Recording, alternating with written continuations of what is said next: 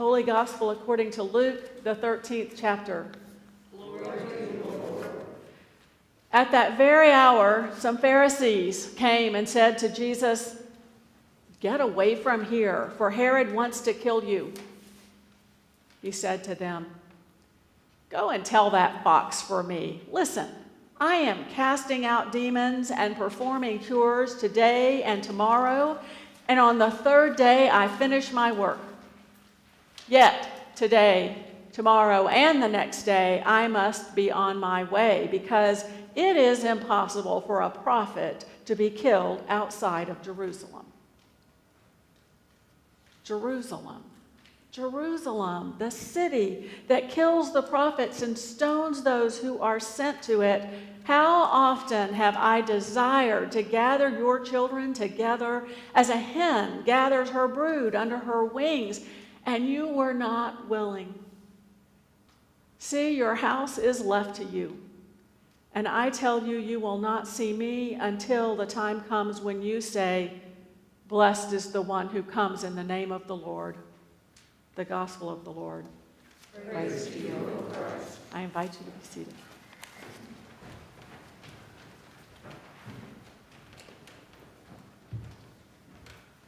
Jerusalem, Jerusalem, the city that stones the prophets and kills those who are sent to it. How long have I desired to gather your children together as a hen gathers her brood under her wings, and you were not willing. The summer after I turned 16, I got a job with the Louisiana legislature as a page. I worked in the Senate and also in the House chambers, and it felt like I had arrived. I mean, everyone was dressed up in nice clothes, and everybody had shiny shoes, and the marble floors just sparkled, and all the brass works in the building shone like gold, and the beautiful carved mahogany desks oiled down, and the plush carpets. I mean, it was a magnificent building, the Louisiana State Capitol, and it was designed to impress and intimidate, and it did. There I was in the hallways of power at last. I was around, I thought, important, intelligent people who were doing important work, and I was enamored by all of it, thrilled to be a part of the echelons of democracy. My grandmother, though, was less impressed and much worried. I stayed with her that summer, and all she did was fret. She fretted about my safety. She worried that I wouldn't be safe just going from my car to the doors of the building in the bright light of day. But most of all, she worried about the foxes that she knew lurked in those impressive hallways, and it was annoying to me. It really was. I mean, I remember I was usually not a disrespectful kid, but at 16, my grandmother was trying to hem me in, and I didn't like it. "I'm fine," I would tell her. "You imagine things. You're worrying about nothing. Stop fussing over me, Grandma." But she would say, "Now you need to listen to Grandma. I love you, and it is my job to protect you."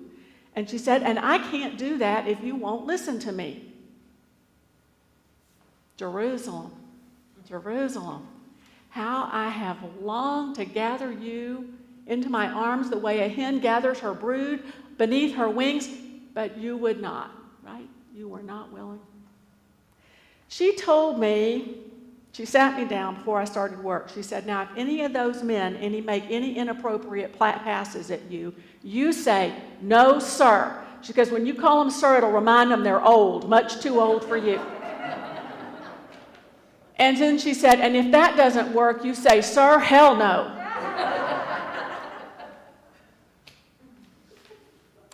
One day I came home from work and I was absolutely just bursting with excitement because one of the representatives had invited all of us pages to come to a party that they were going to be having that Friday evening, and everybody was going to be there, right? And it was going to be at a hotel. And my grandmother was fit to be tied, and she said, "You are not going to that party." And she said, "Why would they invite a child to their party?" She said, "You are not one of them, and you are not going to any party." I was crushed. I was imagining being all dressed up in some beautiful ballroom and talking to smart, intelligent people about important things in the world. So I had a tantrum. And when it was all over, I had somehow managed to get her to agree that I could go if I was properly escorted by my older cousin, David. So I had called David on the phone. I hadn't seen David in a long time. He barely remembered me, I think.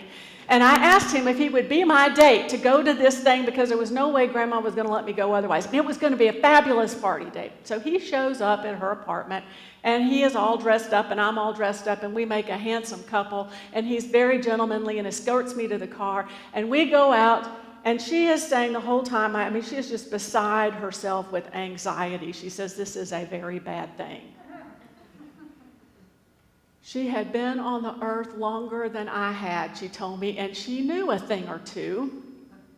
But she couldn't protect me, she said, if I wouldn't listen to her. We drove off. I waved at my grandma, and away we went. I was not listening. And we started to search for this address, which, was before GPS. This was a long, long, long time ago. And we finally found the address, and we actually passed it a few times because, it wasn't the picture. I had pictured something in my mind, and this was not the picture. We finally found the address. There was this gravelly, poorly repaired asphalt parking lot next to a cheap, dingy hotel. And on the upper floor, we pulled up, and there, hanging off the balcony, were most of the representatives and the senators. Drunk, so drunk, they were about to fall off the balcony, and there was a lot of noise pouring out of all of these hotel rooms. We drove back to my grandma's. I said, "You were right." And she said, "You were going to be the death of me." There is nothing in this world worse than seeing somebody you love headed into trouble. You know they're about to be in big trouble. You know it's your job to protect them, but you cannot. Parents are hardwired to protect their offspring. I mean, there are some aberrations in this. We hear about them in the news. But for the most part, parents of every kind are taught to protect their offspring. And from a young age, we are taught, right? You do not get between some mother animal and her young. Why? Because she will just absolutely rip you apart if she thinks her offspring are being threatened. God has that same fierce love for us. God has that same fierce, protective, passionate, do or die love for us. We are God's children. It is God's job to protect us. That is part of the title of God. That comes in the job description. You have to protect us. But the problem is, too often we make that really hard because we refuse to listen. Like Jerusalem, we want to go our own way. We want to do our own thing. We know more. We get distracted too by the shiny things in life. We get distracted by the charming and the influential people, many of whom haven't got a lick of sense, if you get right down to it. None of us is immune. We tend to be caught up in the sparkle of shiny hallways and glittery things. Ever since President Bush said he had seen Putin's soul and it looked okay to him, we have watched one president after another buy into Putin's deceit, getting swept up in his charm, his nice smile, his nice suit, the shiny allure of a business deal. We seek power. We minimize danger. It's all part of human nature. We all do it, but it can also get us into a lot of trouble. In fact, looking around, I'd say we're in a world of trouble. And there's a lot of bad, scary stuff going on all around us all the time. And you can imagine God's anxiety on our behalf. The Pharisees come up to Jesus and invite him. They say, get out of here, or basically come away with us because you are in danger. You are in danger. But it's a trap. See, they just want to get Jesus away by himself, away from his network of support, away from the disciples and the crowds, because away from them, he is more vulnerable. But Jesus isn't deceived because he is focused on the kingdom of God. He isn't drawn to human power because he already knows and has God's power. He doesn't seek anything beyond the shining light of heaven. There is no glitter on earth that can attract him. And because the things of this world don't hold allure for Jesus, Jesus can see the truth behind the suit. Herod is no nice guy. He is a cunning, ruthless, murdering, power-hungry dictator. And so Jesus refuses the party invitation. Tell that fox, listen, I'm casting out demons and I'm performing miracles and cures today and tomorrow, and on the third day I complete my work. The third day is resurrection day. We know that. The fox is getting closer. And Jesus is worried, not so much for himself, but he's worried for us. Jerusalem, Jerusalem, the city that kills the prophets and stones those that are sent to it, right? How long have how often I have longed to gather your children as a hen gathers her brood under her wings, but you would not. When a mother hen spies a fox, she doesn't run around. We say chicken with her head cut off, but she doesn't do. When a chicken spies a fox, she will become very still in one spot, and she puts her wings out and she begins to cluck furiously. She starts clucking out a warning, and she's calling her chicks. And the chicks come to the mother hen, and they get all up under her wings, and she puts those wings down around them, so if you had to look really hard to peek and see their little tiny feet and beaks peeking out, and they get very still and very quiet, and they remain there until the danger has passed. Jesus says, how I would long to do that for you. But I am here, and I'm calling, and you won't come. All it would take for us to survive the attack of the fox would be for us to draw close and to stand still and remain nearby the one who would protect us, and that is the calling of Lent. The call to return to the Lord our God, to draw near to God's power, to listen to God's voice, to accept God's invitation, an invitation to a banquet which offers us the bread of life. But we probably won't accept, and we often don't listen. So there is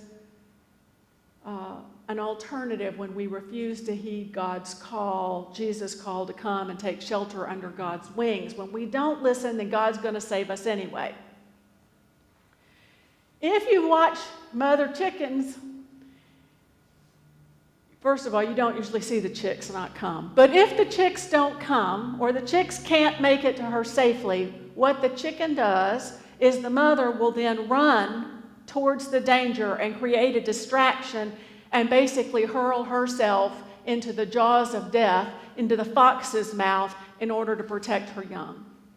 She sacrifices her life in order to save her children, and this is what Jesus is doing for us. He's heading to Jerusalem. He's calling attention to himself. He's standing up to the fox and all the powers of this world, and he is going to die on a Roman cross so that nothing, not even death, can rob us of our life with God.